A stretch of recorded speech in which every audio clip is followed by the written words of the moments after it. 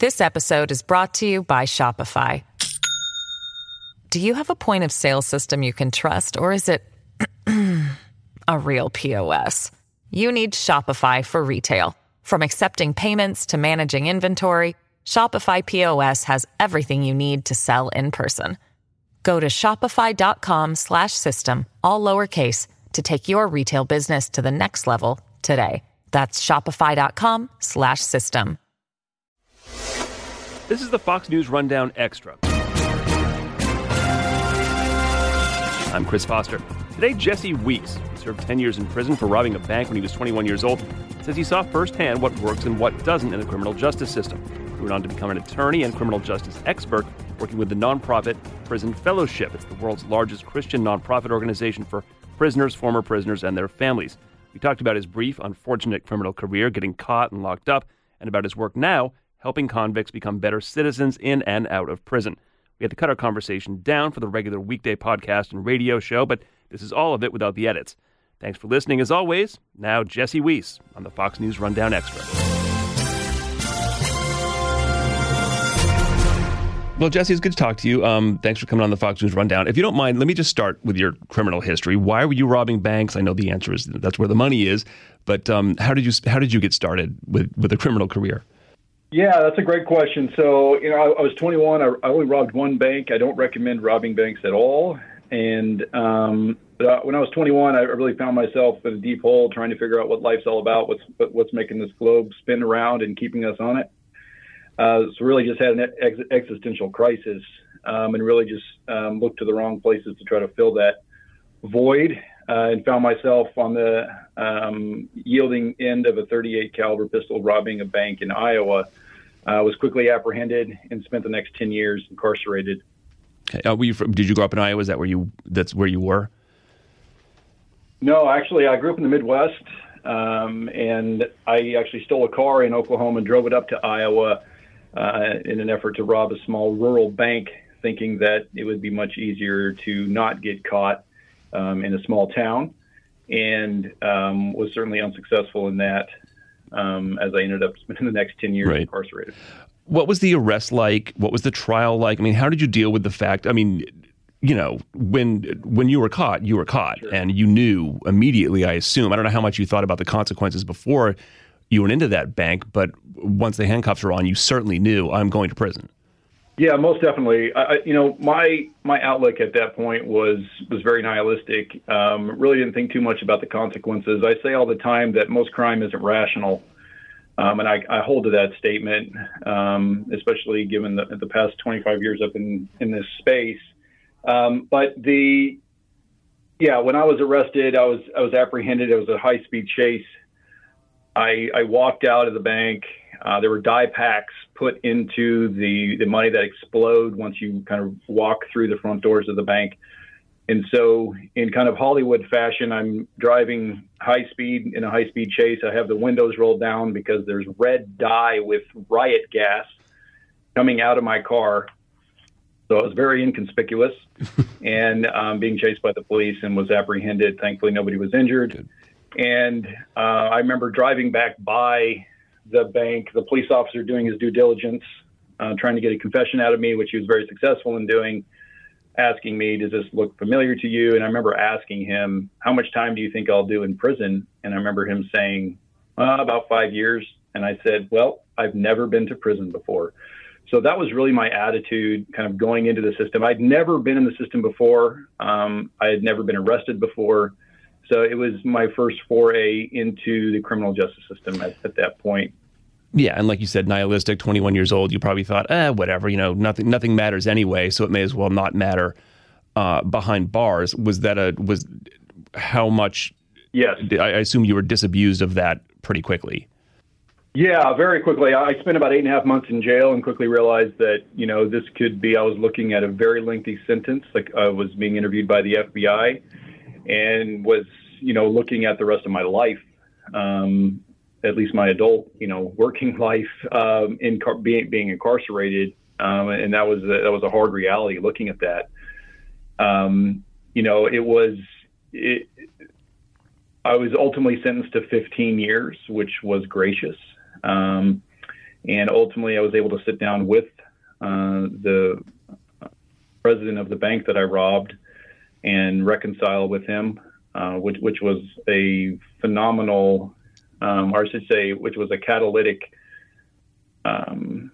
part of my story that I think really kind of pushed me into the direction that I'm at today. So I really credit him with anything that I've ever achieved to this point.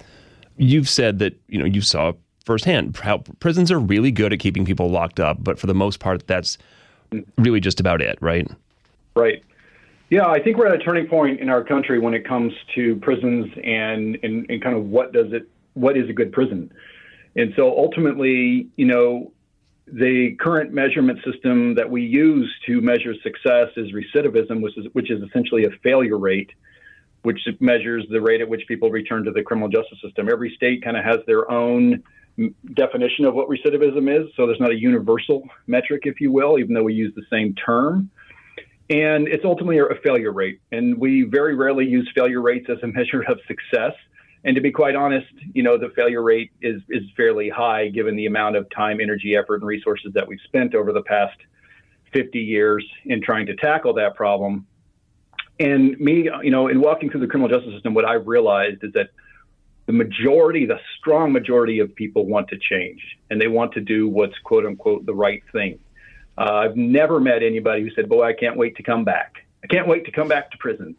But the reality is that you're not allowed to, the opportunities to kind of practice the norms and the skills and character attributes that we want people to actualize in society is not available in prison. It is very difficult. And I would argue that it is in some cases physically detrimental to your well-being if you operate in kind of the way that we want people to be upon their release. So there's this cultural norm that exists within prisons across the country and jails that supersedes the goal that we want. And that goal, I argue, is not just that we don't want people to return to prison, but we want people to pay their taxes. We want people to volunteer. We want people to be contributors, not just detractors or takers from our society. But what we expect people to just walk out of the prison system, which you've had to, in some cases,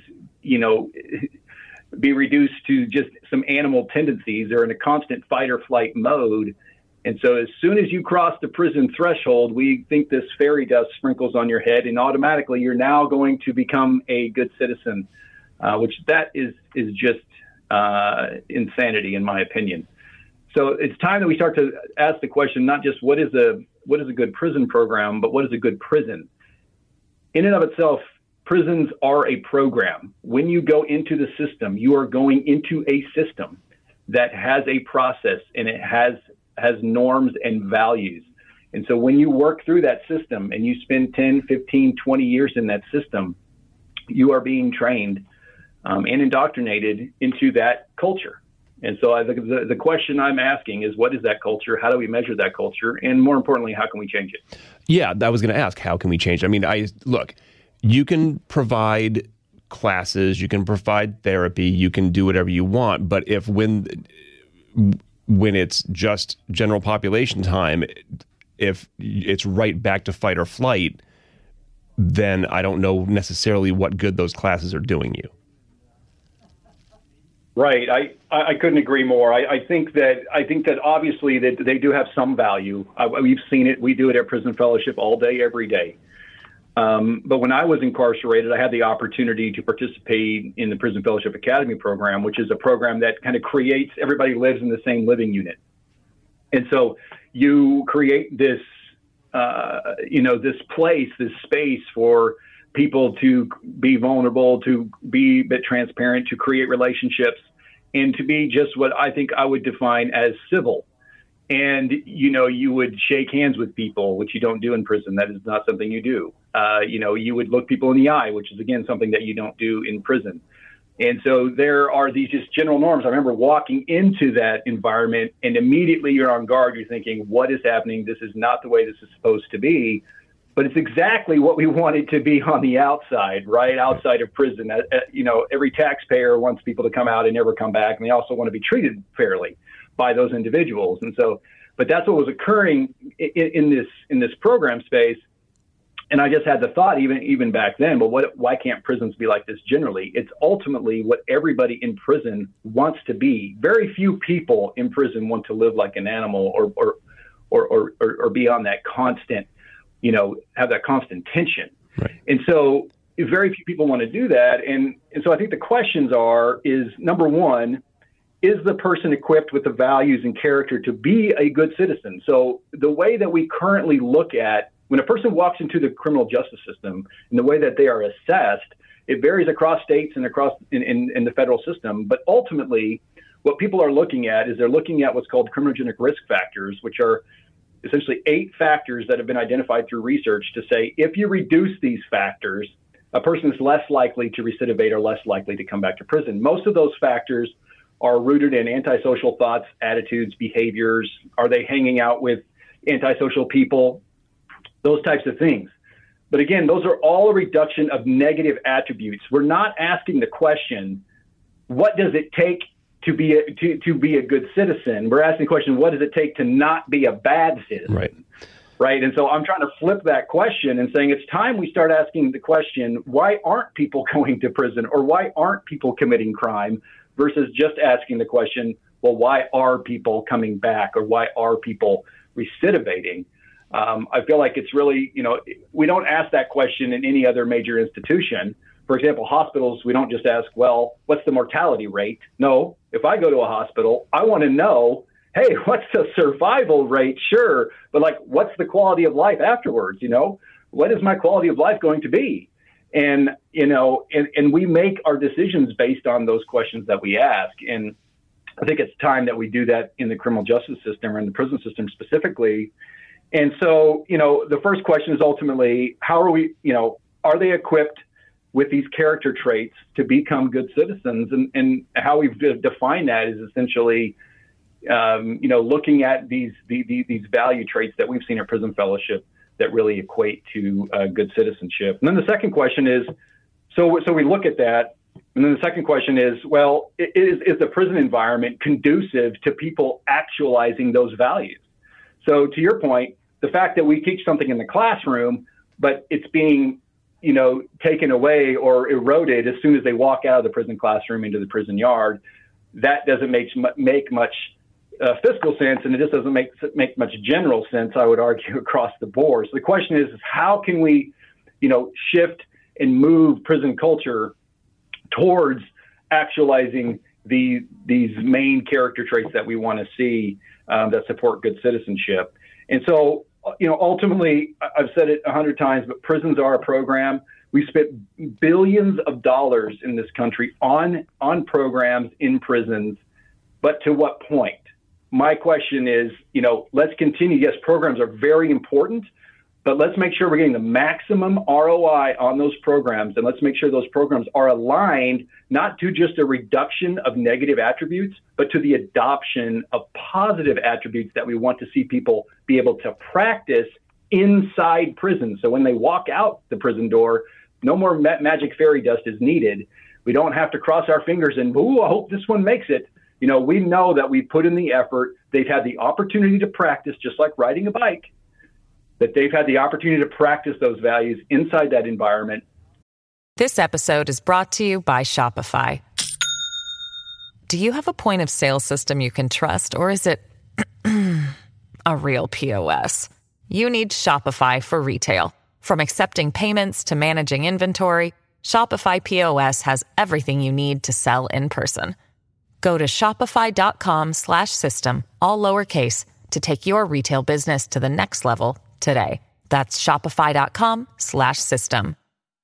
And they're more likely to succeed when they walk out. Tell me about the history of Prison Fellowship. You're a vice president there now. I guess you helped design their programs. How does Prison Fellowship get into prisons? Tell me about the history of it. Tell me about the religious aspect of it. Is that an issue with some inmates? I'm asking a lot of questions, but answer them in any order you want.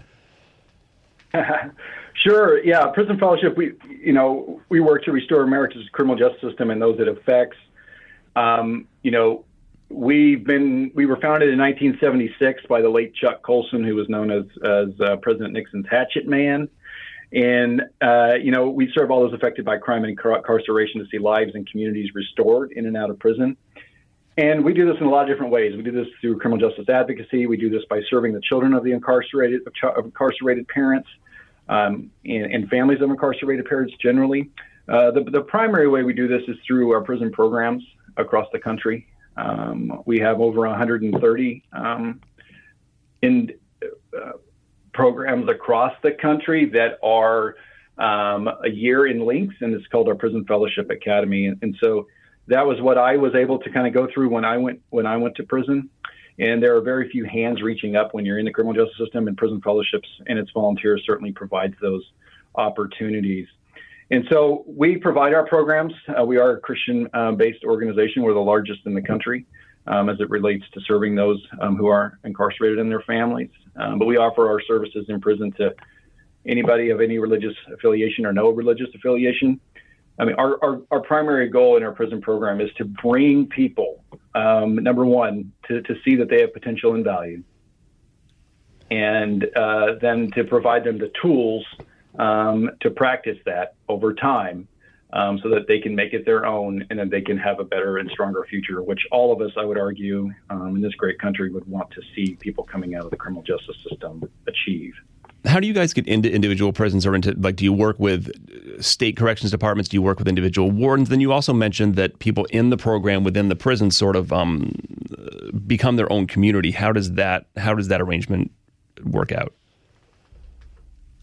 Yeah, so we partner with state departments of correction across the country in offering our programs and our events in prisons all over the country. And so that's a great partnership that we have. And I will say, a lot of departments of corrections are asking the same questions that I'm positing here and trying to figure that out.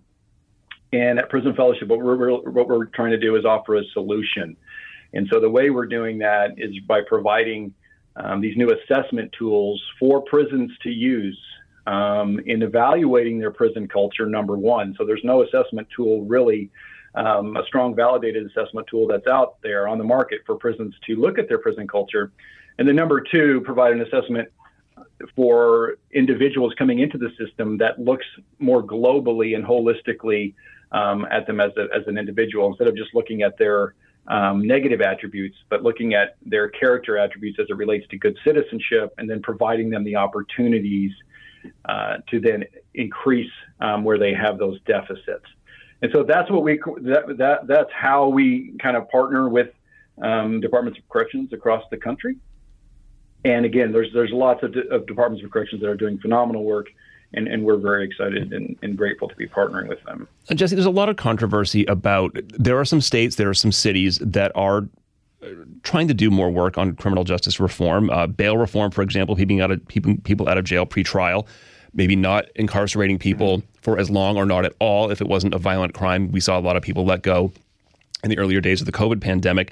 And then, of course, you get these outlier stories about people committing crime, sometimes violent crime, when they're out, when years earlier they wouldn't have been out. And so, of course, that makes all the headlines and says everybody, we're being soft on crime. What are your thoughts on that aspect of the criminal justice system? Yeah, I think we're starting to see some of the 90s rhetoric come back.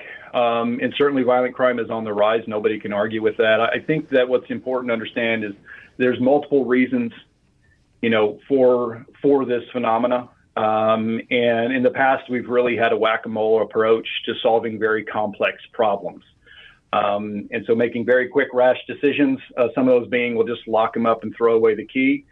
And I would just advocate that we don't take that approach, that we start to take a look at what is a global approach that we could do for this issue, and what are the primary contributors. And I think those are very difficult questions.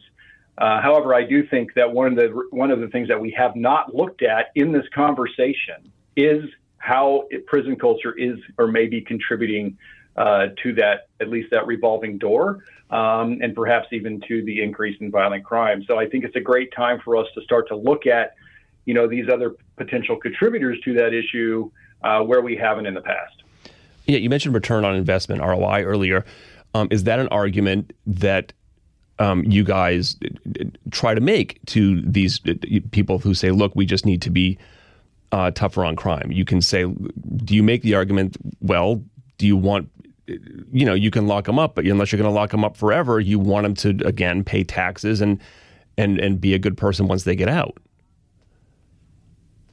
Right. I do think it's a tension, and I think the tension is more of a reaction versus a response. So I think what happens is when we get violent crime, which is certainly an important conversation to have in this country, and just at the local community level, but the issue for me is saying, well, number one, I think that we always have to have this understanding of justice. What does justice require? And so when we throw out these, we'll just lock them up further. To me, I always have to bring it back to a justice-centered equation. Well, how are we determining what justice requires here, and how do we have the freedom to just, expand sentencing times, just because that's what we feel like needs to happen, because we don't want other people to do it. I think increasing punishment, based solely on trying to, create an example so less people will do that, I don't think is actually founded historically, and so I don't think that's a really good approach. But I think that it's just that it is that tension of what is right. I think is the first question we need to have. What is just, and then to your point, the fact that we can get mad and justice can certainly require somebody to spend a significant amount of time in prison. But the reality is 95% of people in this country are going to get out. And so the question is what is the actual punishment? Is going to prison and being removed from your family, being removed from society, being removed from the ability for you to make decisions, enter contracts, do anything to make a living or advance your life as we all know it in this country? Is that the punishment? Or are we saying the punishment is that plus you're going to be, in an environment where you have to, you could potentially suffer assault, stabbing, rape? Is that part of the punishment? Which we would argue that should not, at least I would argue, that should not be a consideration of the punishment. And so the question remains, well, then what does it mean to be a prison, and what is the function of a prison in the United States? And then I would posit what makes a good prison in the United States. And I think the question we're asking and trying to move forward is, what kind of value does a prison have within its local community? So the reality is that people that work in prison have a higher suicide rate than other law enforcement personnel. So it's the highest. Why is that? And why would we tolerate that? So a lot of this prison culture pieces, they erode into the local communities. And I would argue you have an increase in domestic violence in those demographics. And so it's all contributing to this kind of prison culture environment that is then eroding and slipping into our communities, but we're not looking at it like that. So by addressing the prison culture piece, we're providing a salve to other issues in the local community. And I think once we start to ask this question, what is a good prison and how do we measure it? I think we're going to start to see some additional ROI that we haven't seen in the past. Jesse, one more question. Have you looked into, does anybody else do it better than we do? Are there models that that are more successful that you've seen that could be adopted to American jails and prisons? Sure. Yeah. I'm a proponent. I mean, I think that we still have the greatest criminal justice system in the world. However, there's always room for improvement. And I think that's what's great about this country, is that we should always be looking how we can improve the ideals that are in the Constitution and the rights that are afforded to the citizens, our citizens. So I think that, as it relates to the prison system, I do think that there are some very great examples that we can start to look at. So countries like Norway, which have started what's called normalization, which essentially means, how prison life, can it be as normal? Can you make it as normal as it should be when it comes to the outside? So should you cook your own meals? These types of things, right? What does it look like? Can you go to work every day? And I think this concept of practice over just content, what I mean by that is, instead of putting people in the classroom and just lecturing them like, hey, this is what you need to do, just stop using drugs, and this is why you use drugs, and this is why you have a potential addiction problem. And all that stuff is, I'm not saying it's not necessary, but in addition to that, can you have an opportunity to practice the principles that you're being taught? As I'm a strong believer that more is caught than taught. And I think the military is a great example. You start in and you just kind of, you fake it till you make it. They tell you that all the time, just fake it till you make it.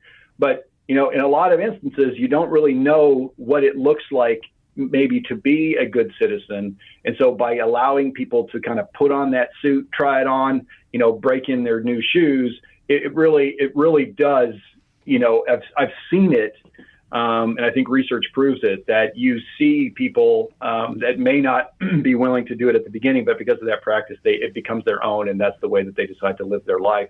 So yes, I think there are examples. I'm not sure those are all 100% applicable in the United States, but there are certain things that we have looked to at Prison Fellowship and say this potential piece could work here. Let's adopt that in our good citizenship model. And so there are certainly things to look at as far as how prison is done in other countries. Jesse Weiss, former bank robber. I don't know how you feel about that being tagged onto you for every interview, but I guess it did lead to what we're talking about today. Also an attorney now and vice president of program design and evaluation at Prison Fellowship. Jesse, thanks for coming on the Rundown. Thank you so much. You've been listening to the Fox News Rundown. Stay up to date by subscribing to this podcast at foxnewspodcasts.com. And for up-to-the-minute news, go to foxnews.com. New from the Fox News Podcasts Network. My name is Kennedy, and welcome to my podcast, which will, I humbly say, single-handedly save the world. You're welcome. It's Kennedy Saves the World. Subscribe and listen now by going to foxnewspodcasts.com. Kudlow on Fox Business is now on the go for podcast fans. Get key interviews with the biggest business newsmakers of the day. The Kudlow podcast will be available on the go after the show every weekday at foxbusinesspodcasts.com or wherever you download your favorite podcasts.